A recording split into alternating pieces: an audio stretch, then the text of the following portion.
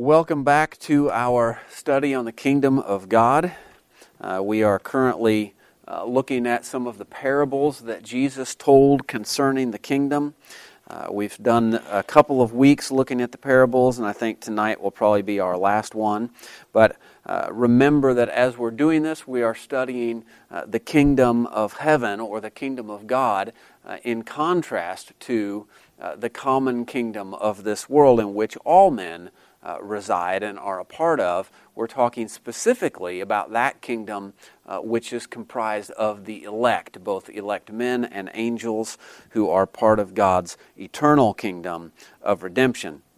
And so we're looking at what Jesus taught about the kingdom by means of parable. And we said that a parable is a short story that is drawn from real-life experiences that people can understand and relate to, and we've seen that. He's used stories about farming, stories about herbs growing in the garden, things that people are familiar with and that they can understand.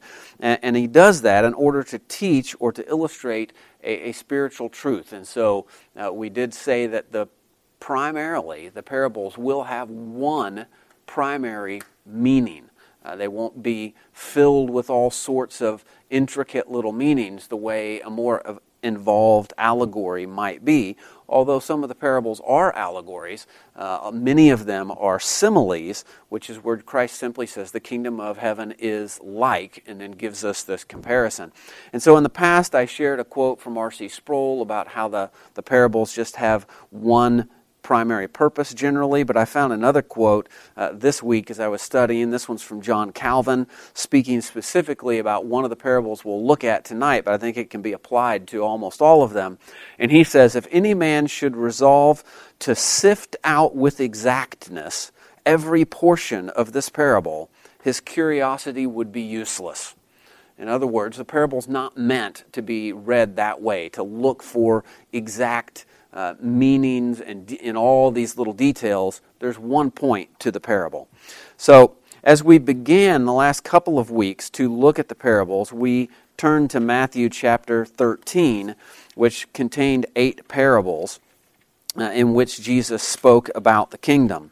There were 4 parables that he spoke to the multitudes, and then 4 that he spoke to his disciples. And what we learned from those parables was that the kingdom of heaven has come. Right? It's not off in the distant future somewhere. It has come, but it has come in a way that was unexpected. It wasn't the grand, eschatological, majestic, triumphant kingdom in which the Messiah would come and establish his throne on earth and rule over the nations. That was what they expected. And we saw that it will grow into that, but it actually came in an unexpected way. It comes in the hearts of individuals and then grows over time. And we also saw that even though the kingdom didn't come as they had expected it to, that Christ taught them the immense value of the kingdom and of finding your way into the kingdom. And so they were to value it even though it had not appeared in the manner in which they thought that it would. So this evening we're just going to continue through Matthew's gospel with some of the parables that Jesus uses to teach about the kingdom. And so let's turn all the way over to Matthew 18. He doesn't really use any parables between chapter 13 and 18 regarding the kingdom. There are a few of his teachings where he uses some parable-type stories, but we're going to turn toward the end of chapter 18 and look at this parable of the unforgiving servant that Jesus tells. And so we'll begin in verse 21. Then Peter came to him and said, "Lord, how often shall my brother sin against me, and I forgive him? Up to 7 times?" Now, we need to understand that the Pharisees in this time taught that you should forgive somebody 3 times. And if he continued to persist in the sin for a 4th time, you were no longer obligated to forgive him. So Peter is being generous here. Should I forgive him 7 times? More than the Pharisees even? Jesus said to him, "I do not say to you up to 7 times, but up to 70 times 7. Therefore, the kingdom of heaven is like, and so he begins a parable in this form of a simile that we've looked at in the past. The kingdom of heaven is like a certain king who wanted to settle accounts with his servants. And when he had begun to settle accounts, one was brought to him who owed him 10,000 talents. But as he was not able to pay, his master commanded that he be sold with his wife and children and all that he had, and that payment be made. The servant therefore fell down before him, saying, Master, have patience with me, and I will pay you all. Then the master of that servant was moved with compassion, released him, and forgave him the debt. But that servant went out and found one of his fellow servants who owed him 100 denarii. And he laid hands on him and took him by the throat, saying, Pay me what you owe. So his fellow servant fell down at his feet and begged him, saying, Have patience with me, and I will pay you all. And he would not, but went and threw him into prison till he should pay the debt. So when his fellow servants saw what had been done, they were very grieved, and came and told their master all that had been done. Then his master, after he had called him, said to him, You wicked servant, I forgave you all that debt because you begged me. Should you not also have had compassion on your fellow servant, just as I had pity on you? And his master was angry and delivered him to the torturers until he should pay all that was due to him. So my heavenly Father also will do to you, if each of you from his heart does not forgive his brother his trespasses. Now that's a longer parable. Some of the ones we looked at last week were just one verse long. This is a much longer one. It's a more involved story, and it's an interesting story. We have a king or a ruler who has some of his servants, some of his subjects who owe him various amounts, and so he calls one of them in to settle the account, and the guy owes him 10,000 talents. Now, trying to wrap our mind around what that means is a little difficult. We don't use talents and denarii, and many of the commentaries that I own are older ones from the time of the English Reformation, and so as they were calculating how much this amount would be, they were calculating it into pounds sterling, which still didn't do me a whole lot of good trying to figure out what it was. So I did do a little bit of research trying to look it up online and see what would this amount be equal to in today's dollars. And if you believe the research that I found online, it would be something along the lines of $1 trillion. In other words, it's an astronomical amount that this man has no hope of ever paying back. He can't pay it back. There's nothing he can do to settle this account. He is completely at the mercy of his master.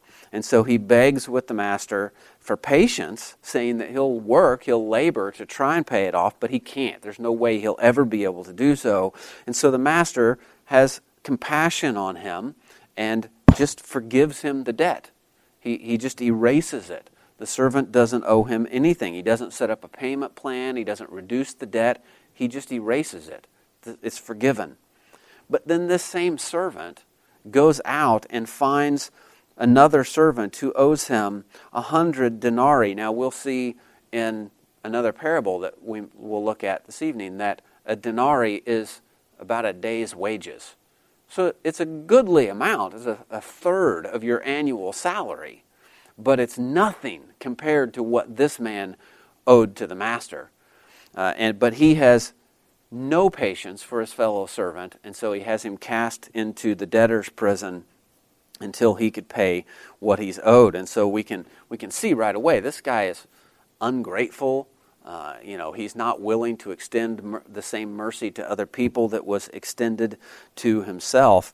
So not really a good example for us. Now, as we think about the application of this, which is all the way down in verse 35, Jesus said, So my heavenly Father also will do to you if each of you from his heart does not forgive his brother his trespasses. And so we're not talking about financial debt. We're talking about offense against one another, an answer to Peter's question of how often he should forgive someone. But Christ is saying, just like in this parable where this servant had this unimaginable debt forgiven, you have had an unimaginable debt forgiven as well.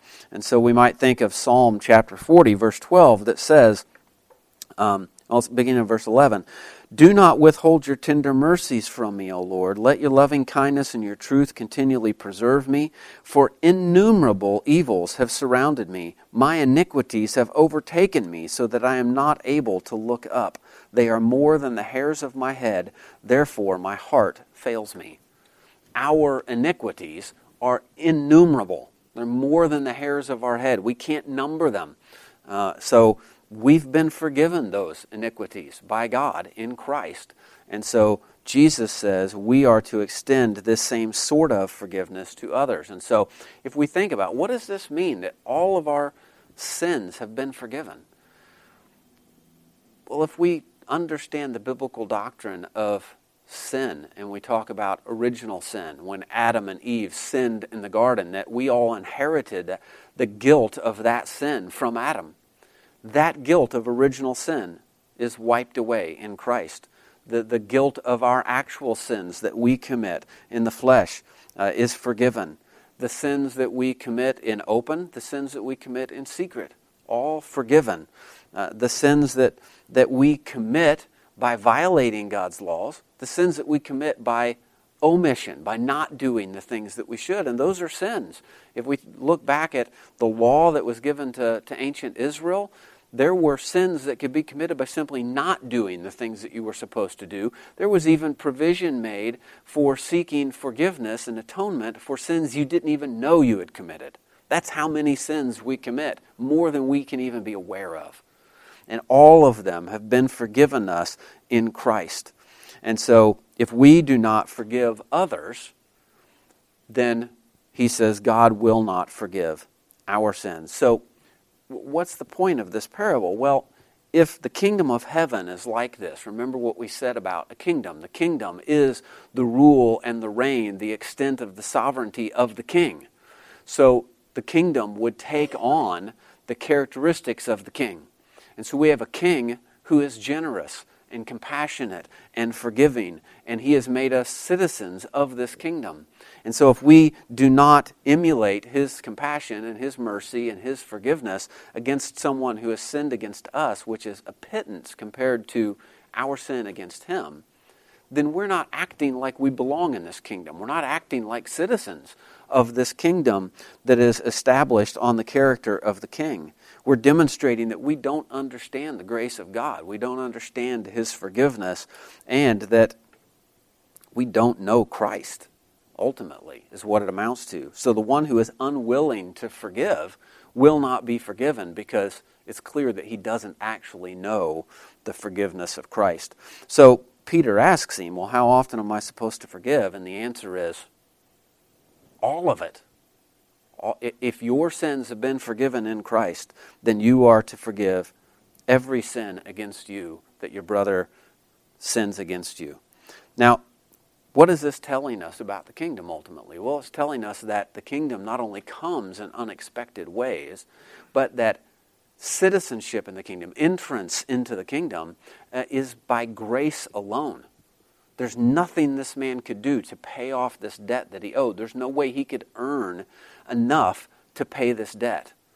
So the kingdom of heaven is like this. If our entrance into the kingdom is predicated upon our sins being paid for, then our entrance into the kingdom is dependent solely upon the grace of God in Christ Jesus to forgive our sins. There's nothing we can do to earn it on our own.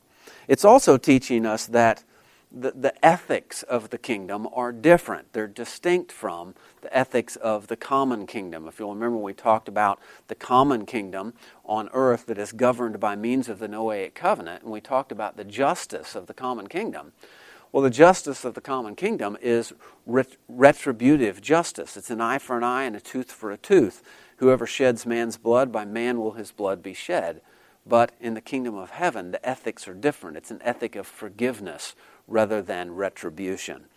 So justice is still served, but Christ bears the full force of the wrath of God on our behalf so that we can experience the forgiveness of God. So that's a fascinating parable that teaches us about the ethics and the character of the kingdom and begins to hint at the means by which we enter the kingdom.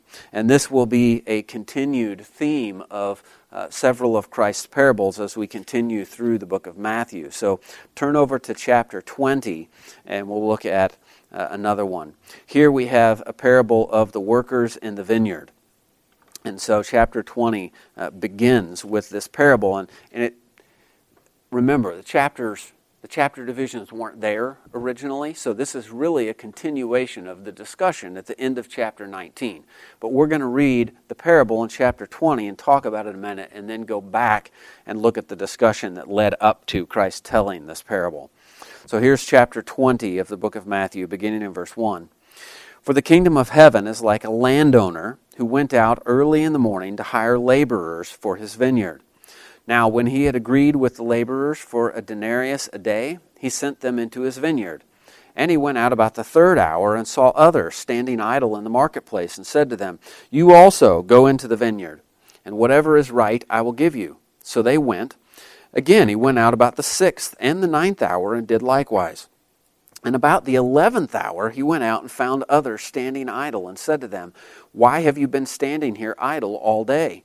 They said to him, Because no one hired us. He said to them, You also go into the vineyard, and whatever is right you will receive. So when evening had come, the owner of the vineyard said to his steward, Call the laborers and give them their wages, beginning with the last to the first. And when those came who were hired about the 11th hour, they each received a denarius. But when the first came, they supposed that they would receive more, and they likewise received each a denarius. And when they had received it, they complained against the landowner, saying, These last men have worked only 1 hour, and you made them equal to us who have borne the burden and the heat of the day. But he answered one of them and said, Friend, I am doing you no wrong. Did you not agree with me for a denarius? Take what is yours and go your way. I wish to give to this last man the same as to you. Is it not lawful for me to do what I wish with my own things? Or is your eye evil because I am good? So the last will be first, and the first last, for many are called, but few are chosen. So we have this story here of a landowner who has a vineyard. And we know the importance of a vineyard and in the economy of ancient Israel. And so he's growing grapes, and apparently when the grapes come ripe, and some of you may know this from raising fruit of various kinds, the particular berries on your own property, that when they hit that moment where they're ripe, you got to harvest them. And if you harvest them too soon, they're going to be sour. If you wait too long, they're either going to go bad or the birds and the other animals are going to eat them. In fact, I saw an article earlier this week of a festival of some kind. This was in England, celebrating some sort of fruit harvest. I don't remember what kind of berry it was. They actually had to cancel it. They had scheduled it around the calendar dates because of the weekend or whatever, and really kind of waited too long, ended up having to cancel it because the birds ate all the berries, so they couldn't have their festival. So that's how important it is to harvest at exactly the right time. And so the grape harvest comes, and the landowner has to go out and hire additional help other than his full-time laborers. And so he goes to the Home Depot parking lot. Oh, wait a minute. That's our equivalent, right? He goes looking for day laborers. And so he finds these men who are waiting there to be hired to go to work. And so he hires some of them. Now, he goes out early in the morning, it says, and then it tells us he hires them, and then that he goes back out again about the 3rd hour, the 6th hour, the 9th hour, and then finally at the 11th hour. And we're told near the end of the parable that these last men have worked only 1 hour. So if he hired them at the 11th hour, that means we're looking at a 12-hour work day. So sun up to sundown, roughly, kind of thing. So he's gone out, he's hired men at the beginning of the day, and they've worked all day long. And then he went out, say it started at 6 a.m. Then he went out at 9 a.m. and hired more, at noon and hired more, at 3 p.m. and hired more, and finally he goes out at 5 p.m. and hires the last group of people and sends them out to work. And then when it comes time to pay them, he pays them all the same. And the ones who he hired first are upset that they didn't get paid more. So that's the sum of the parable there. The workers who were left to the end of the day, let's just stop and think about this. if his grapes are ripe and ready to be harvested, probably other people's are too. So think about, he's telling a parable from real life experience that they would be familiar with. And you got to be thinking, the guys that have been standing there all day long waiting to be hired and no one has hired them, there's probably a reason nobody hired them. They probably have a reputation for being bad workers. They didn't get the job. Nobody hired them. But here at the last hour, he hires them anyway and sends them out to work. And so there's several things that this parable teaches us. First of all, coming on the heels of the last parable we looked at, in the previous parable, God was pictured as the master or the Lord to whom a debt was owed. Here we can see that at the end of this parable, he pays all these workers, and he specifically tells them that it's lawful for him to do what he wants to with his own things. God is not in our debt. It doesn't matter how hard we think we've worked for him. He's not in our debt. We're in his debt, right? He is a debtor to no man. He owes us nothing. Whatever we get from him is of his grace. We can also see that, like I said, these guys who were hired at the 11th hour likely had a reputation for not being good workers, and yet they got paid the same as the people who had labored all day, which pictures for us God's extravagant grace to the least of those, the least deserving of all people, which is us, right? It's by grace that all of these workers get paid the same wages. Whether they worked 1 hour, 6 hours, or 12, they all get paid the same. And so it's showing us that it is by grace that we all become citizens of the kingdom. And so I've got a quote from Calvin here commenting on this parable. He said, "Christ does not here argue either about the equality of the heavenly glory."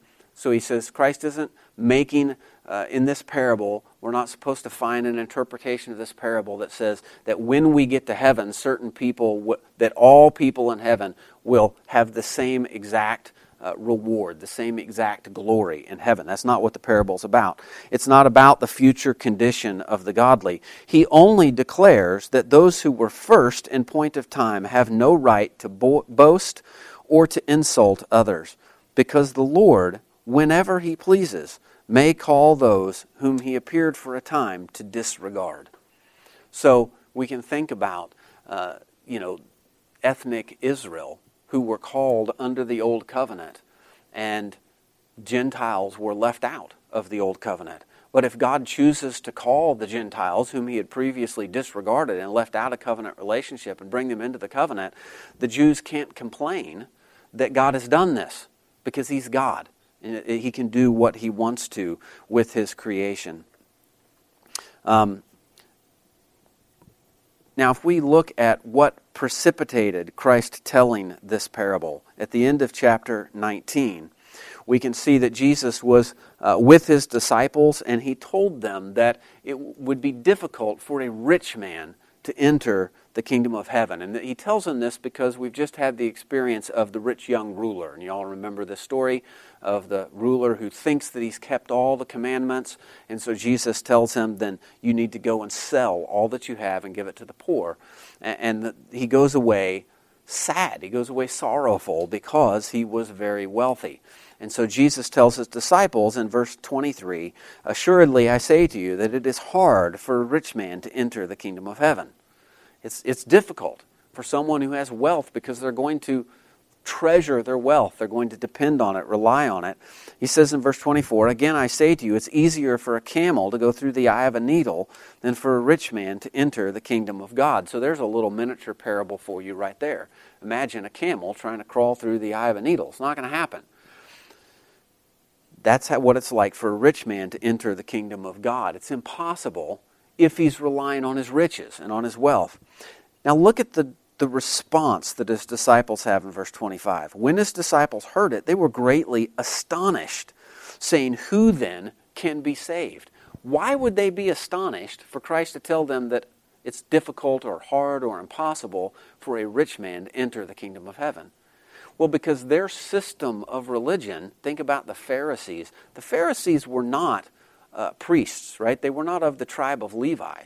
They weren't priests. They were simply men who had dedicated themselves to the outward conformity to the laws, not only of the Old Testament, but all the ones that they had piled up on top of the Old Testament. Well, how could you have the luxury to do that, to pursue this works righteousness of keeping all these little things, 600 and something laws that they had come up with? You had to be wealthy. You had to be wealthy in order to be a Pharisee, in order to pursue that lifestyle. And so it astonished the disciples because in their culture, they thought the Pharisees were the righteous ones. They were the ones who were keeping the minutiae of the law that the rest of us don't have the time, the energy, or the money to keep. So if they can't get in, how is anybody going to get in? That's the reaction that the apostles are having. Who then can be saved? But Jesus looked at them and said to them, with men this is impossible, but with God all things are possible.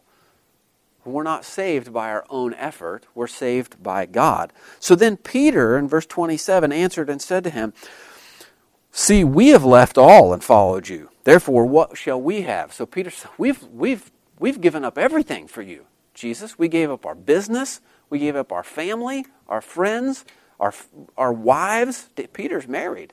He's following Jesus around. I gave up everything for you. What kind of reward am I going to get? So Jesus said to him, assuredly, I say to you that in the regeneration, when the Son of Man sits on the throne of his glory, you who have followed me will also sit on 12 thrones, judging the 12 tribes of Israel. So Jesus does assure the apostles that they do have a special place in the kingdom, that they do have a certain preeminence in the kingdom. And then verse 29, and everyone who has left houses or brothers or sisters or father or mother or wife or children or lands for my name's sake shall receive 100-fold and inherit eternal life. So when we come into the kingdom, all the worldly things we have to give up, including our family, we gain so much more by coming into the kingdom. It's like the parables we looked at last week about the pearl of great price or the treasure hidden in the field. The kingdom is that valuable. But then in verse 30 he says, but many who are first will be last, and the last first. Now he says the same thing at the end of the parable. So the last will be first, and the first last. Jesus' point here is that it's not the rich, it's not those who are connected in culture, it's not those who are able to follow all the outward trappings of the religious ceremonies that they have. It's not even the apostles who will have a special place in the kingdom according to Christ. But even they do not have that position in their own merit. They have no cause to boast. No one is treated unjustly. No one who attains to the kingdom is given less than they deserve. We're all given more than we deserve. And through God, He rewards us by bringing us into the kingdom and gives us rewards as He sees fit, not according to what we have merited or earned by our own efforts. And so our standing in the kingdom, the point of this parable is that our standing in the kingdom of God is not based on wealth or ethnicity or social status or timing or whatever. It's purely based on the grace of God. If the apostles have a special place in the kingdom, it's because Christ graciously appointed them to that place, not because they earned it. They don't have the right to boast about being apostles more so than other believers. And we see them sort of learn this lesson, don't we, over the course of time. Peter eventually just refers to himself as an elder in the church. He doesn't even assert his position as an apostle any longer. He's an elder, a co-elder with the other elders in the churches. The apostle Paul calls himself the least of all the apostles and the greatest of sinners. And so we kind of see even over the course of the apostle Paul's ministry that he goes from calling himself an apostle who was untimely born to eventually he begins to call himself the least of all the apostles. He considers himself someone who is received the grace of God, and by the end of his ministry, he's the greatest of sinners.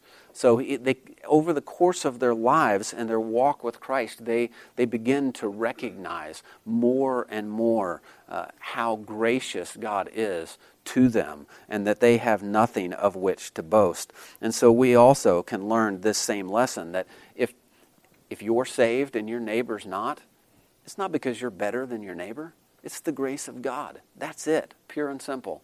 You have nothing of which to boast.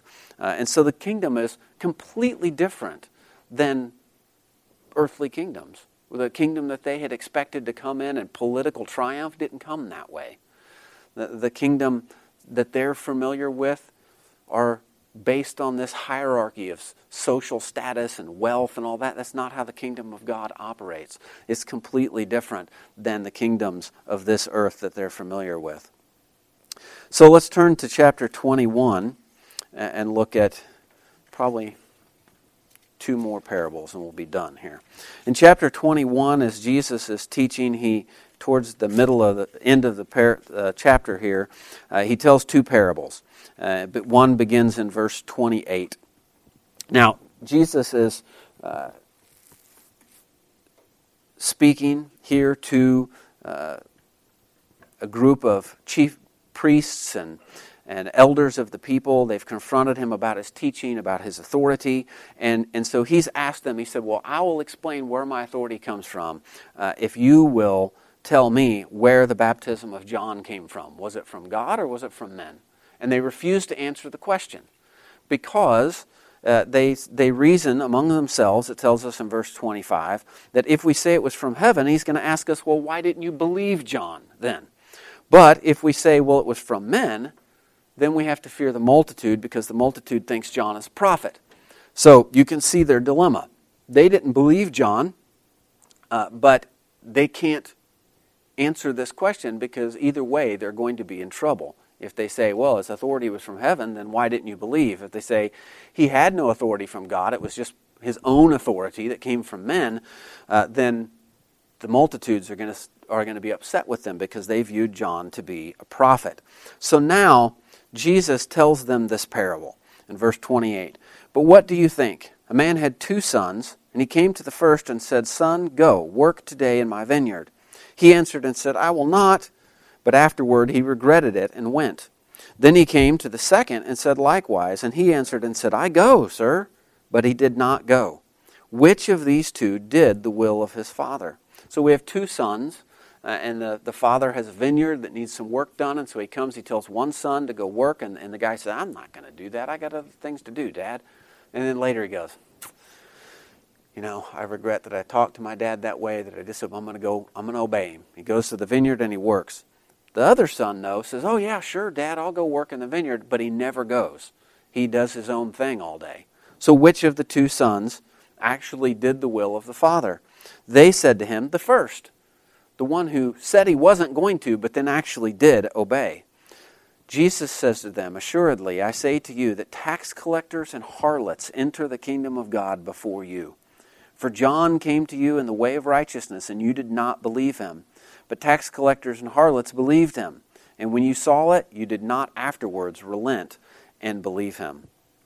So Jesus tells this parable. Now the interesting thing is this parable that he's telling them is about words and actions. And it calls to mind a passage from Isaiah chapter 29, verse 13 and 14. Therefore the Lord said, Inasmuch as these people draw near with their mouths and honor me with their lips, but have removed their hearts far from me, and their fear toward me is taught by the commandment of men, therefore, behold, I will again do a marvelous work among this people, a marvelous work and a wonder, for the wisdom of their wise men will perish, and the understanding of their prudent men shall be hidden. So the prophet here is speaking for God and saying that these people say that they honor me. Their words say that they're worshiping me, that they're obeying me, but their hearts are far from me. They're not actually obeying me. They're not actually doing what their words said. And so God is going to remove them from their station. The Pharisees the chief priests, they're familiar with this passage. So when Jesus asked them, which of these two sons did the will of the Father, they know the right answer. The one who actually did it, not just the one who said he was going to and then didn't do it. So they give the right answer, but I think that they think they're that first son. I think they think they're doing the will of the Father. But Jesus tells them, no, you're not doing the will of the Father. You're not actually believing, because he said, John came to you and you didn't believe him. Then the common people, the sinners, did believe him, and when you saw it, you didn't repent and believe. You refused to, and they still refuse to, as was evident from the passage right before this parable. So what he's telling us here is that it's better, obviously, even the chief priests were able to see this, it's better to actually obey than to say that you're going to and then not do it, right? Talk is cheap. Are you going to walk the walk? Words mean nothing if they're not followed by obedience. I mean, imagine if God said, I'm going to forgive you. I'm going to make a way to forgive you. And then he never did it and never actually sent Christ, never actually accomplished redemption. It would be meaningless. But God doesn't do that. He keeps his word. So they learned, they've seen the truth of this. It's better, right? To obey is better than sacrifice, as we see in the Old Testament in the case of Saul. Obedience is what God wants. But they thought they were doing the will of the Father, and Christ says they're not. And he says they're not doing the will because they didn't believe. In John chapter 6, John chapter 6, verse 29, Jesus is speaking to the multitudes here, and they asked him in verse 28, they said to him, what shall we do that we may work the works of God? So how do we do the will of God? How do we do the things God wants us to do? What are those things? Jesus answered in verse 29, Jesus answered and said to them, this is the work of God, that you believe in him whom he sent. This is the work, to believe in Christ. John came and testified of the coming of the kingdom. The kingdom of heaven is at hand. Here is the Lamb of God sent to take away the sins of the world. The work of God, the will of God for us is to believe that. And the Pharisees, the chief priests, refused to believe that message. And so they actually weren't doing the will of God. And so, this parable is condemning faithless religion that would attempt to enter the kingdom on its own merits rather than by faith in Christ. So it's in complete agreement with the previous parables that we've looked at. Well, then Jesus immediately tells them another parable here in verse 33. Hear another parable. There was a certain landowner who planted a vineyard and set a hedge around it, dug a winepress in it, and built a tower. And he leased it to vine dressers and went into a far country. Now when vintage time drew near, he sent his servants to the vine dressers that they might receive its fruit. And the vine dressers took his servants, beat one, killed one, and stoned another. Again he sent other servants more than the first, and they did likewise to them. Then, last of all, he sent his son to them, saying, they will respect my son. But when the vine dressers saw the son, they said among themselves, this is the heir. Come, let us kill him and seize his inheritance. So they took him and cast him out of the vineyard and killed him. Therefore, when the owner of the vineyard comes, what will he do to those vine dressers?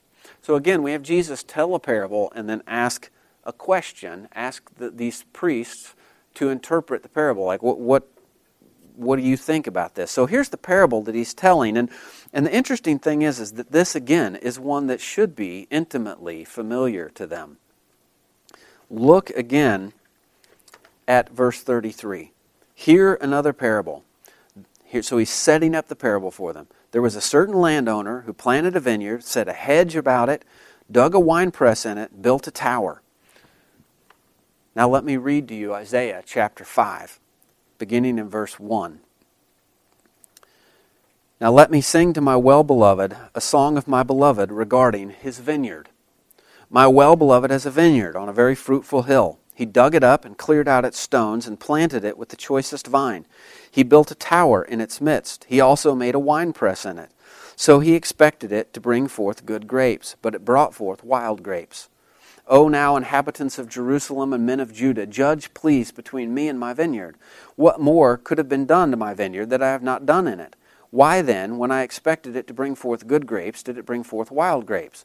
And now, please, let me tell you what I will do to my vineyard. I will take away its hedge, and it shall be burned, and break down its wall, and it shall be trampled down. I will lay it waste, it shall not be pruned or dug, but there shall come up briars and thorns. I will also command the clouds that they rain no rain on it. For the vineyard of the Lord of hosts is the house of Israel, and the men of Judah are his pleasant plant. He looked for justice, but behold, oppression, for righteousness, but behold, a cry for help. So, this is very similar to that passage in Isaiah there. A landowner plants a vineyard, puts a hedge around it, digs a wine press in it. He's obviously telling this parable based on that passage in Isaiah, which was condemning Israel for not bearing fruit in keeping with the kingdom of God. So he tells this parable and says, here's the vineyard. The owner has sent his servants to collect the fruit of the vineyard, and the people that he leased it out to beat, they kill, they stone, and so he sends them his son, and they see that this is the heir, and they take him and kill him as well. And so he asks them, what do you think the vine owner is going to do, the landowner is going to do when he comes? Well, if you're familiar with the passage in Isaiah, you know what he's going to do. He's going to tear this vineyard down. He's going to wreak havoc on these people who have disobeyed him. So they said to him, he will destroy those wicked men miserably and lease his vineyard to other vine dressers who will render to him the fruits in their seasons. So they get the answer right again. Jesus said to them, have you never read in the Scriptures, the stone which the builders rejected has become the chief cornerstone? This was the Lord's doing, and it is marvelous in our eyes.